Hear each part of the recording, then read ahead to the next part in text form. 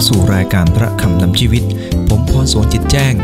ศิษยาภิบาลคริสตจักรตรังจะนำพระวจนะของพระเจ้าไปแบ่งปันให้กับท่านผู้ฟังนะครับ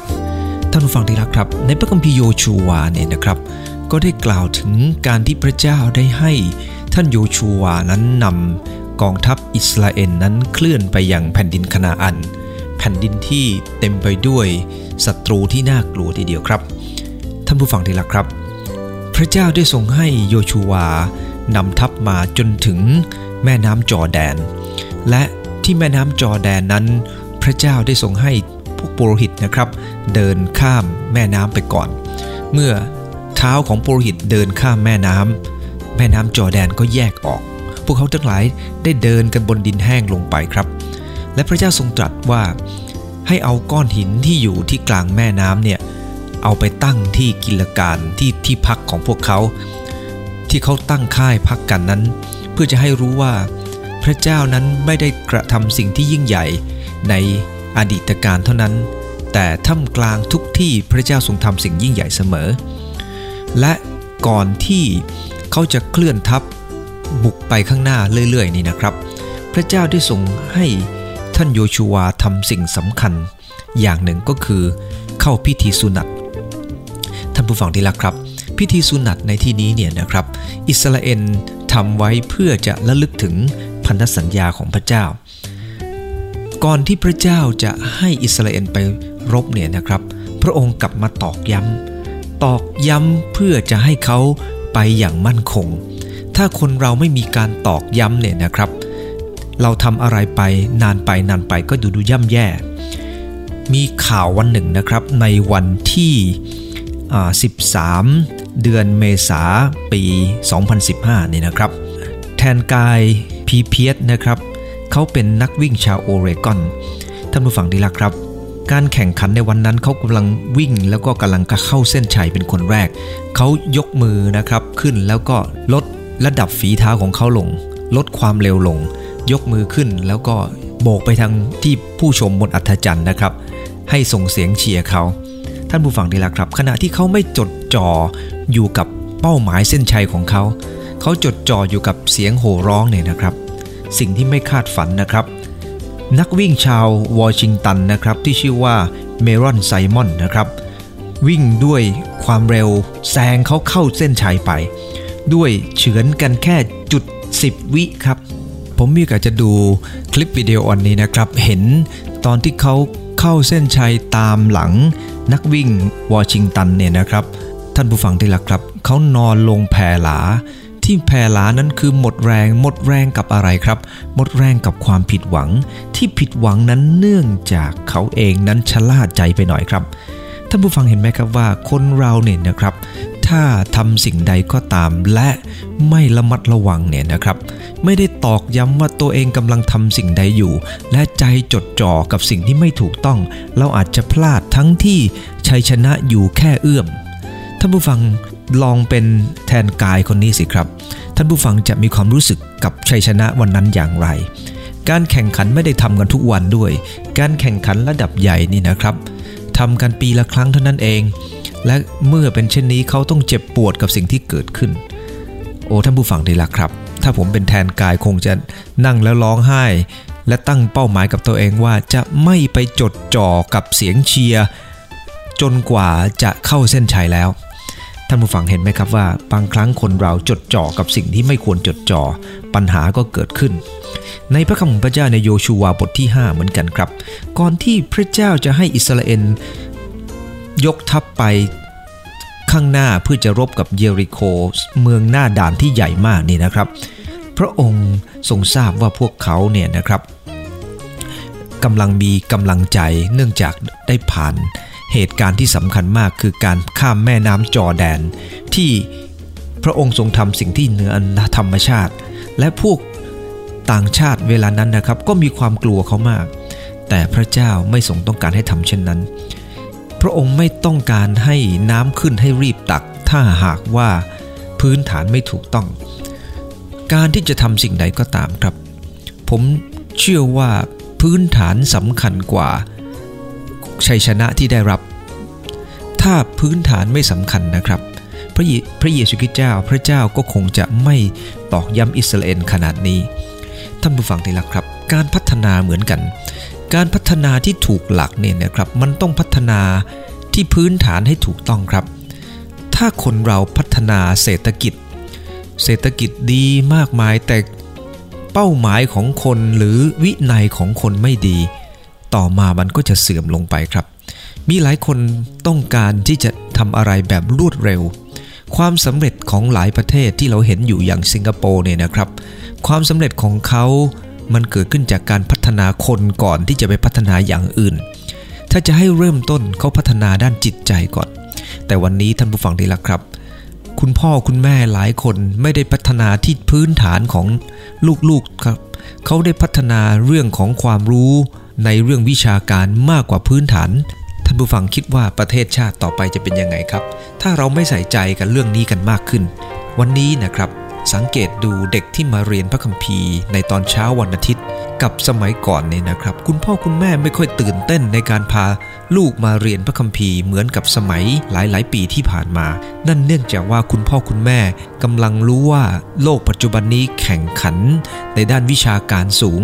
เขาจึงเอาลูกไปแข่งขันกับคนอื่นครับแต่ถ้าจิตวิญญาณของลูกตกต่ำลงไปเนี่ยนะครับถึงแม้จะแข่งขันกับใครได้ก็ทำให้คุณพ่อคุณแม่เสียใจนั่นเองแหละครับเรียนจบมาสูงก็ทำให้คุณพ่อคุณแม่นั้นต้องเจ็บช้ำน้ำใจเนื่องจากพฤติกรรมของเขาตอนนี้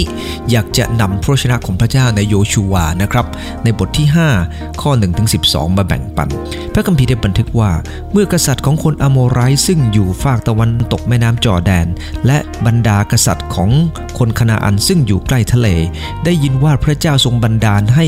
น้ำในจอร์แดนแห้งไปเพื่อคนอิสราเอลให้ข้ามฟากไปได้หมดจิตใจของเขาก็กลัวไม่มีกำลังใจในตัวต่อไปอีกเพราะเหตุคนอิสราเอลคราวนั้นพระเจ้าตรัสกับโยชูวาว่าจงทำมีดด้วยหินคมและให้คนอิสราเอลเข้าสุนัตเป็นครั้งที่2โยชูวาจึงทำมีดหินและให้คนอิสราเอลเข้าสุนัตที่กิเบอัตฮาอาราโรดนี่แหละเป็นเหตุซึ่งโยชูวาได้ให้เขาเข้าสุนัต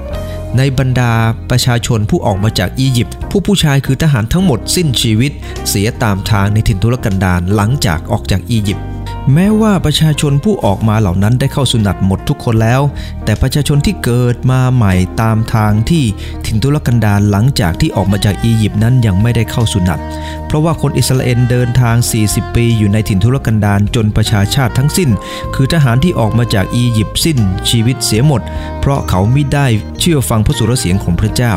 ผู้ซึ่งพระเจ้าทรงปฏิญาณกับเขาว่าพระองค์จะไม่ทรงยอมให้เขาเห็นแผ่นดินซึ่งพระเจ้าได้ทรงปฏิญาณแก่บรรพบุรุษว่าจะประทานแก่เราทั้งหลายเป็นแผ่นดินที่มีน้ำนมและน้ำผึ้งไหลบริบูรณ์แต่บุตรของเขาซึ่งพระองค์ได้ทรงให้แทนเขานั้นโยชูวาก็ได้ให้เข้าสุนัตเพราะว่าเขายังไม่ได้เข้าสุนัตเพราะว่าเขายังไม่ได้รับเมื่อมาตามทางเมื่อได้ให้ประชาชาติเข้าสุนัตเสร็จหมดแล้วเขาก็พักอยู่ในค่ายจนกว่าจะหายปกติพระเจ้าตรัสกับโยชูวาว่าวันนี้เราได้กลิ้งความอดสูเพราะอียิปต์ไปให้พ้นเจ้าแล้วจึงเรียกชื่อตำบล นั้นว่ากิลการจนทุกวันนี้ฝ่ายคนอิสราเอลได้ตั้งค่ายที่กิลการเขาถือเทศกาลปัสกาในวันที่14เวลาเย็นณที่ราบเมืองเยริโควันรุ่งขึ้นหลังจากวันเทศกาลปัสกาวันนั้นเองเขาได้รับประทานผลอันเกิดจากแผ่นดินคือขนมปังไร้เชื้อและข้าวคั่วตั้งแต่วันรุ่งขึ้นมานาก็ขาดไปคือเขาได้รับประทานผลจากแผ่นดินคนอิสราเอลไม่มีมานาอีกเลยในปีนั้นเขารับประทานผลจากแผ่นดินคานาอันจากพระวจนะของพระเจ้าในตอนนี้นะครับก็ได้กล่าวถึงสิ่งแรกครับสิ่งที่ตอกย้ำเมื่อจะต้องก้าวไปข้างหน้าก็คือให้เราล้ำลึกถึงเป้าหมายครับพระเจ้าทรงมีพระสัญญากับอิสราเอลตั้งแต่เริ่มต้นเนี่ยนะครับพระเจ้าทรงมีพระสัญญากับพวกเขาการที่เข้าสู่พิธีสุนัตนั้นก็เป็นพิธีที่ระลึกถึงพันธสัญญาที่พระเจ้าทรงให้ผมอยากจะอ่านจากพระคัมภีร์พระเจ้าตอน1นะครับแล้วเดี๋ยวจะกลับมาตอนนี้พระคัมภีร์ได้บันทึกในปฐมกาลบท17ข้อที่2ตอนนั้นพระเจ้าทรงปรากฏกับอับราฮัมนะครับและอวยพรเขาพระองค์ทรงตรัสว่าเราจะทำพันธสัญญาของเราระหว่างเรากับเจ้าเราจะทวีพงศ์พันธุ์ของเจ้าให้มากยิ่งขึ้น และนี่เป็นพันธสัญญาของเราซึ่งเจ้าจะต้องรักษาระหว่างเรากับเจ้าและเชื้อสายของเจ้าที่สืบมาคือผู้ชายทุกคนจะต้องเข้าสุนัตพระคำของพระเจ้าในตอนนี้ได้กล่าวถึงอิสราเอลทุกคนจะต้องเข้าสุนัตเพื่อระลึกถึงคำสัญญาซึ่งพระเจ้าได้ทรงให้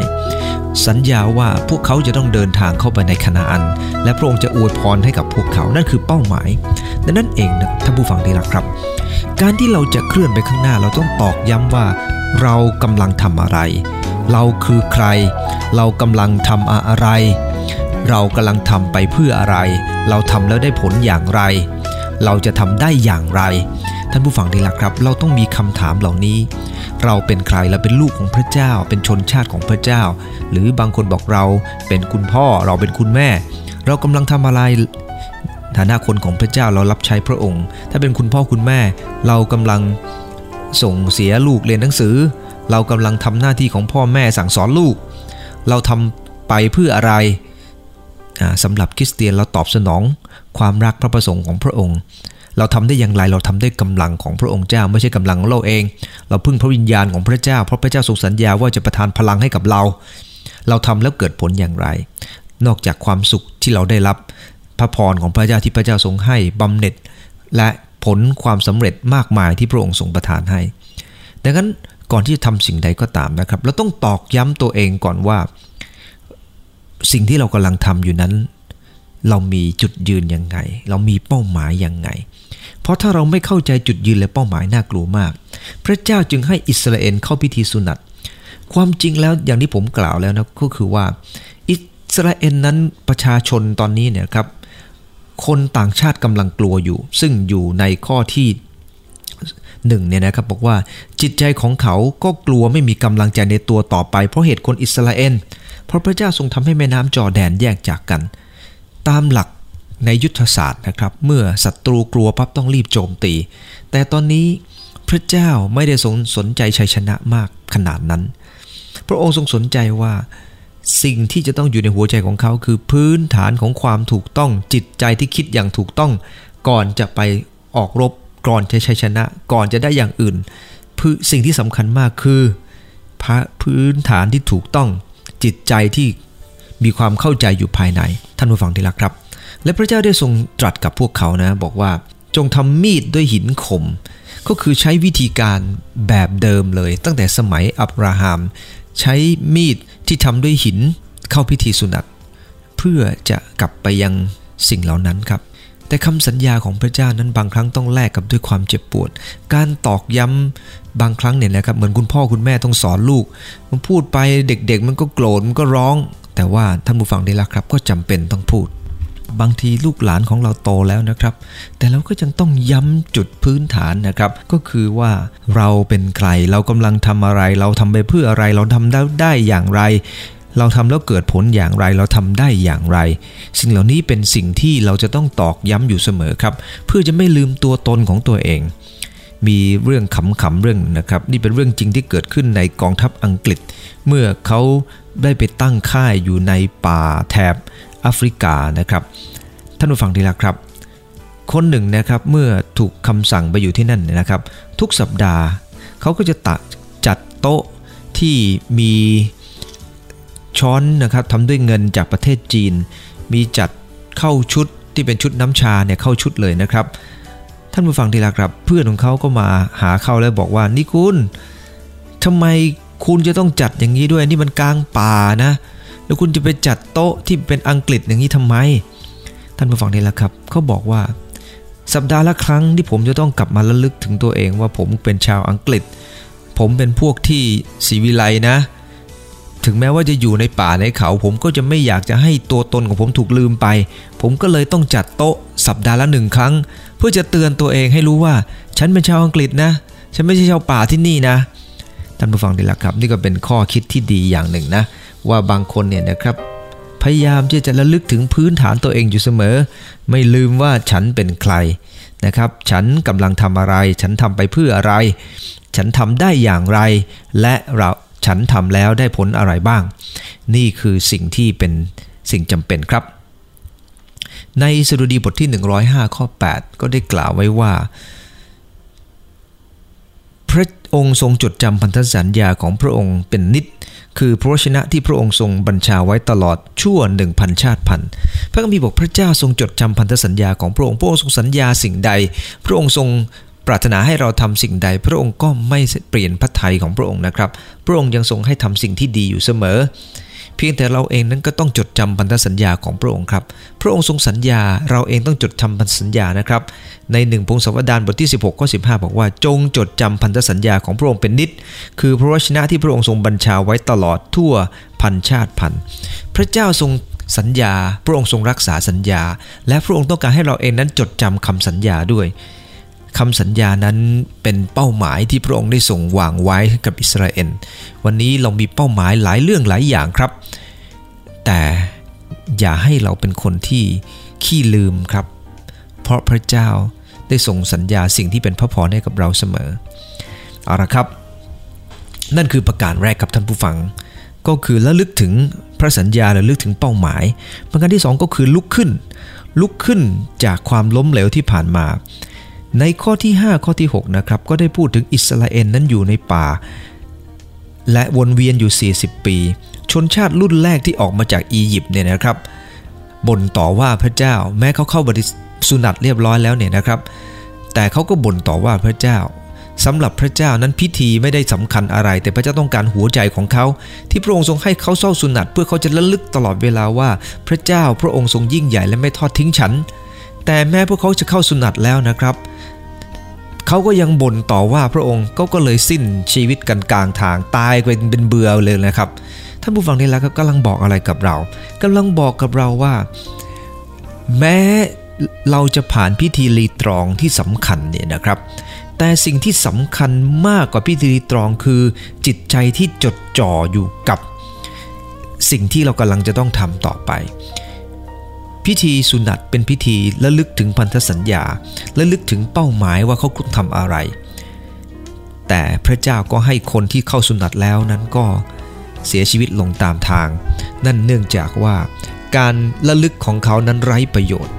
พิธีที่มีอยู่กับตัวเขานั้นไม่ได้เกิดประโยชน์อะไรเลยเพราะเขาไม่ได้ปรับเปลี่ยนพฤติกรรมของเขาและนั่นเองเป็นเหตุให้อิสราเอลนั้นสิ้นชีวิตตามทางและเกิดความล้มเหลวตลอดพระคัมภีร์ได้บันทึกบอกว่าเพราะความล้มเหลวเนี่ยเราจะเป็นยังไง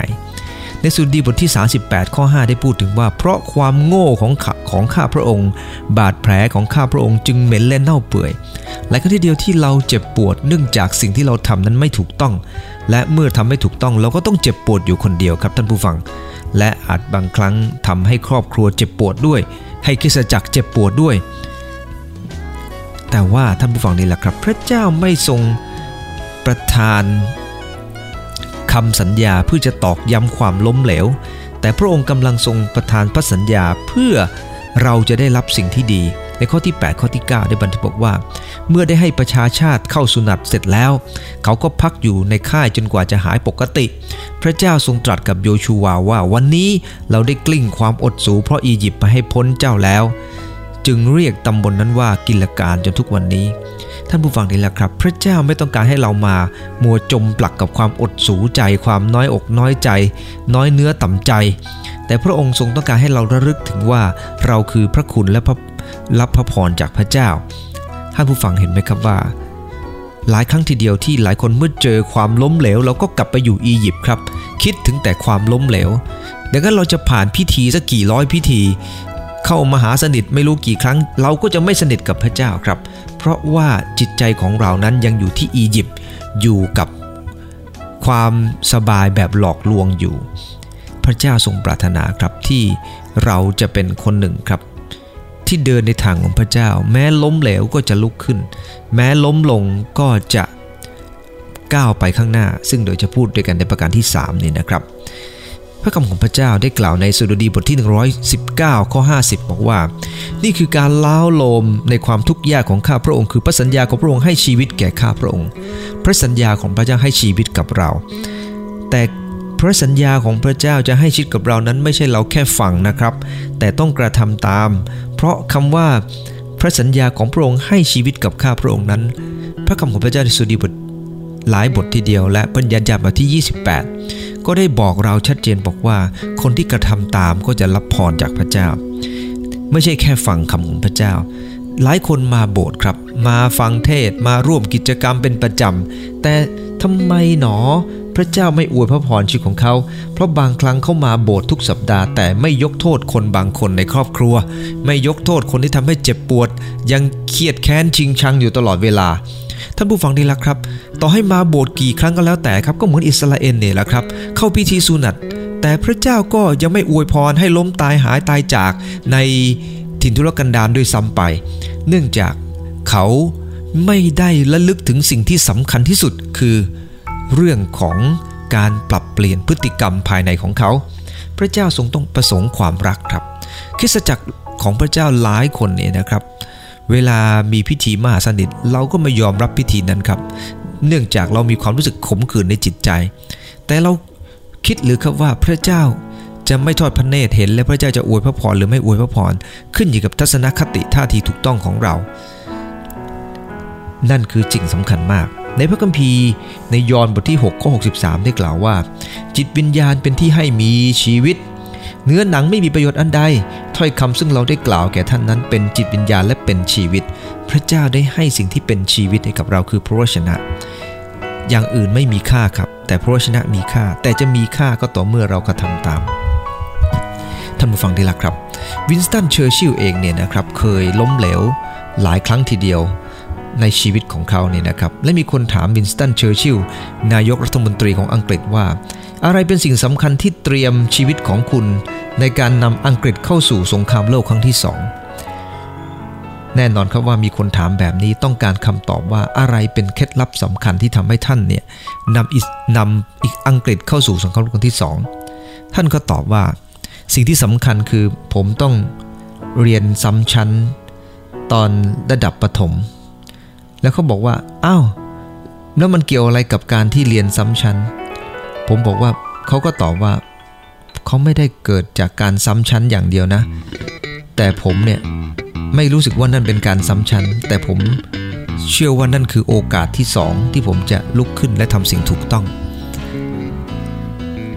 การที่คนหนึ่งล้มเหลวอย่าคิดว่านั่นคือสิ่งที่ทำให้เราอยากจะล้มเลิกเราควรมีทัศนคติว่าเรายังมีชีวิตอยู่เป็นโอกาสที่เราจะได้เริ่มต้นสิ่งที่ดีอีกครั้งหนึ่งแม้จะลำบากยากเข็ญแต่ถ้าเราเริ่มต้นสิ่งที่ดี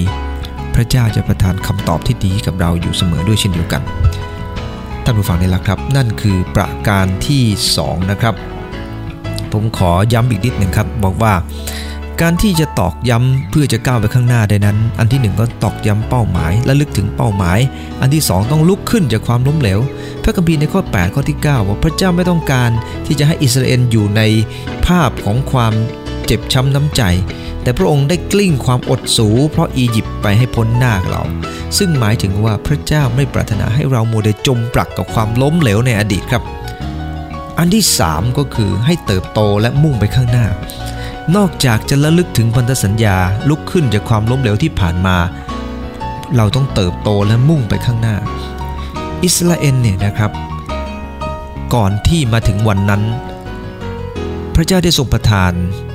สิ่งที่สำคัญให้กับเขาก็คือมานาเป็นอาหารที่ประทานจากฟ้าสวรรค์แต่อิสราเอลหลายคนเวลาขี้เกียจครับเก็บมานาไว้จนวันรุ่งขึ้นและสิ่งที่เกิดขึ้นตามมาก็คือความเหม็นสิ่งที่เหม็นเน่าบูดนะครับที่เกิดจากมานาบูดนั่นเกิดขึ้นจากพวกเขาไม่ยอมที่จะเติบโตแต่เมื่อมานาหมดไปจากบ้านของเขาเนี่ยนะครับเขาก็ต้องเริ่มต้นหาอาหารใหม่ในการที่พระเจ้าได้ทรงทำสิ่งยิ่งใหญ่ชีวิตของเราหรือทำผ่านชีวิตของเราพระองค์กำลังทรงตรัสกับเรานะครับว่าเมื่อเราเองต้องทำงานที่ใหญ่ขึ้นยากขึ้นวิธีเป้าหมายยังเหมือนเดิมแต่วิธีการอาจจะต้องเปลี่ยนละเมื่อก่อนรับการสนับสนุนแบบหนึ่งต่อไปจะรับการสนับสนุนอีกแบบหนึ่งในการที่พระเจ้าไม่ประทานมานาให้กับพวกเขาหมายความว่าเขาต้องทำมากขึ้นและเขาได้รับผลแห่งแผ่นดินนั้นมีการทำไร่ไถนามีการเพาะปลูกมันจะต้องมีการเปลี่ยนแปลงเกิดขึ้นในทางที่ดีกว่าในการที่รับมานาอยู่ทุกวัน นั่นคือสิ่งที่พระคำของพระเจ้ากำลังบอกว่าเมื่อเราเองเติบโตขึ้นเหมือนอิสราเอลนะครับที่เติบโตขึ้นเขาจะต้องก้าวข้ามมานาไปครับพระเจ้าไม่ได้ให้กินมานาอีกต่อไปแต่ไปทานอาหารขนมปังไร้เชื้อข้าวคั่วในประเทศที่เขาไม่รู้จักนี่แหละครับพระองค์ให้เริ่มต้นแบบนั้นดังนั้นเองในความหมายในจุดนี้นะครับกำลังเตือนเรานะครับว่าถ้าเราปรารถนาจะก้าวไปข้างหน้าและเราก็ยังจมปลักอยู่กับวิธีการแบบเดิมๆบางครั้งมันก็ไปไม่รอดเหมือนกันพระองค์ต้องการให้เราเป็นคนที่มีความฉลาดในเรื่องราวเหล่านี้ด้วยเอาล่ะครับในพระคำของพระเจ้าในฟิลิปปีบทที่3ข้อ13นะครับได้บันทึกบอกว่าอย่างนี้ดูก่อนพี่น้องทั้งหลายข้าพเจ้าไม่ถือว่าข้าพเจ้าได้ช่วยไว้ได้แล้วแต่ข้าพเจ้าทำอย่างหนึ่งคือลืมสิ่งที่ผ่านพ้นมาแล้วเสียและโน้มตัวไปหาสิ่งที่อยู่ข้างหน้าท่านผู้ฟังที่รักครับการที่คนเราจะไปข้างหน้าได้นั้นจะต้องตั้งเป้าอย่างนี้นะครับว่าเราจะทิ้งสิ่งที่ไม่ถูกต้องและตั้งใจดำเนินชีวิตที่ถูกต้องคนอื่นเป็นยังไงเราไม่สนเราสนใจว่าถ้าฉันเดินอย่างถูกต้องฉันคิดอย่างถูกต้องฉันทำอย่างถูกต้องฉันก็จะรับการอภัยได้ยิ่งขึ้นและนี่คือสิ่งที่หนุนใจท่านผู้ฟังทุกท่านนะครับว่าเราเองควรจะผ่านความทุกข์ผ่านความลำบากและเราควรจะตระหนักเสมอว่าคนเราไม่ควรจะไปจมกับความล้มเหลวที่ผ่านมาเพราะไม่เช่นนั้นเราจะก้าวไปข้างหน้าไม่ได้มีเรื่องราวของคนหนึ่งนะครับคนนี้ชื่อว่าจอห์นโซกนั้นเป็นคนที่คิดเรื่องของวัคซีนโปลิโอถึง200ครั้งกว่าจะใช้ได้นี่นะครับเวลานั้นบางคนก็มาถามท่านว่ารู้สึกยังไงที่200ครั้งล้มเหลวท่านผู้ฟังที่รักครับเขาก็ตอบว่าเปล่าผมไม่ได้ล้มเหลว200ครั้งแต่ผมกำลังตั้งใจทำบางสิ่งบางอย่างขึ้นมาใหม่ใน200วิธีรู้ว่าวิธีนี้ใช้ไม่ได้ก็ไม่ทำก็ทำอีกวิธีหนึ่งเพื่อจะเกิดผลที่ดีที่สุดและนี่คือคนที่คิดเป็นนะครับคนคิดเป็นก็คือล้มเหลวไม่เคยล้มเลิกเพราะพระคัมภีร์ของพระเจ้านะครับได้กล่าวในสดุดีบทที่37ข้อ23-24ว่าถ้าพระเจ้าทรงนำย่างเท้าคนใดและคนนั้นพอใจในมรรคาของพระองค์แม้เขาจะล้มลงเขาจะไม่ถูกเหวี่ยงลงเหยียดยาวเพราะมหัตถ์ของพระเจ้านั้นพยุงเขาไว้พระเจ้าทรงปรารถนาครับให้เราเองนั้นเติบโตและมุ่งไปข้างหน้าวันนี้ผมพูด3ประการด้วยกันครับสิ่งที่ตอกย้ำเพื่อจะก้าวไปข้างหน้าได้อันที่1ก็คือเราต้องระลึกถึงพระสัญญาระลึกถึงเป้าหมายว่าเราเป็นใครเราทำอะไรเราทำเพื่ออะไรเราทำได้อย่างไรแล้วเกิดผลอย่างไรต้องคิดจุดนี้ก่อนนะครับก่อนที่จะไปข้างหน้าอันที่2ลุกขึ้นจากความล้มเหลว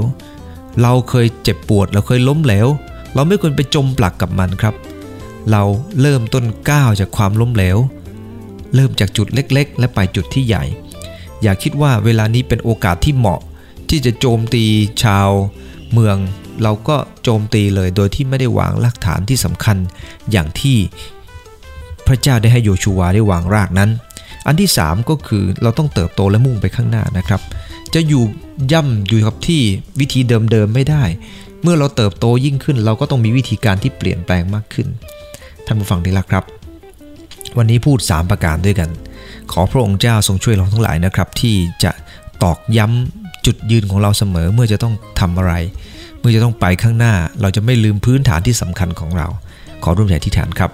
ขอบคุณพระองค์เจ้าที่พระองค์ทรงสอนว่าพระองค์ไม่ทรงปรารถนาให้กำลังใส่ใจกับความสำเร็จมากยิ่งกว่าพื้นฐานที่สำคัญขอพระองค์เจ้าโปรดอวยพรข้าพเจ้า